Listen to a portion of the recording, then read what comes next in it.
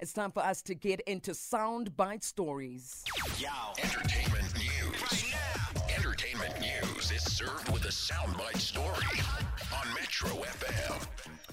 It looks like Drake has confirmed the rumors that he got arrested by police while partying in Sweden last week.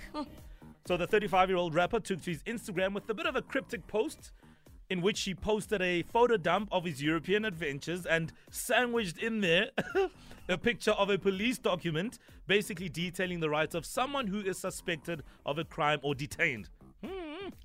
So before this post, his team denied the claims that the rapper had a bit of a run-in with police over marijuana-related charges in a Swedish club.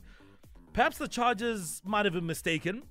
I mean, this is what he famously said during a tour guide. This is things got really intense, actually. All right, because when we look at what he famously said during his red carpet interview.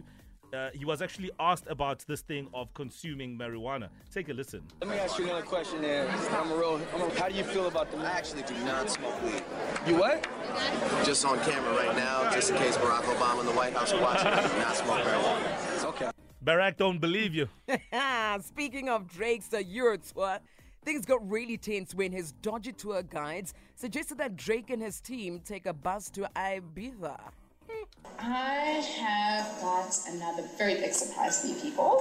What's that? And you're gonna love it. It's a party bus.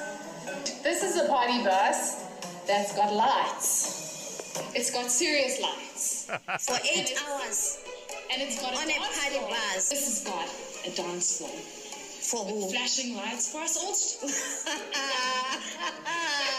What a joke, my darling. And you're still lying, my darling. You're still lying. You are a pathetically liar. Must I leave my luxurious car and go into a bus, a party bus, and keep on buzzing? No. I don't work like that. Pathetically liar.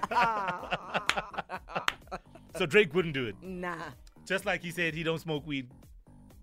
Just in case Barack is watching and listening. Exactly. For more Soundbite Stories, wake up on Metro FM.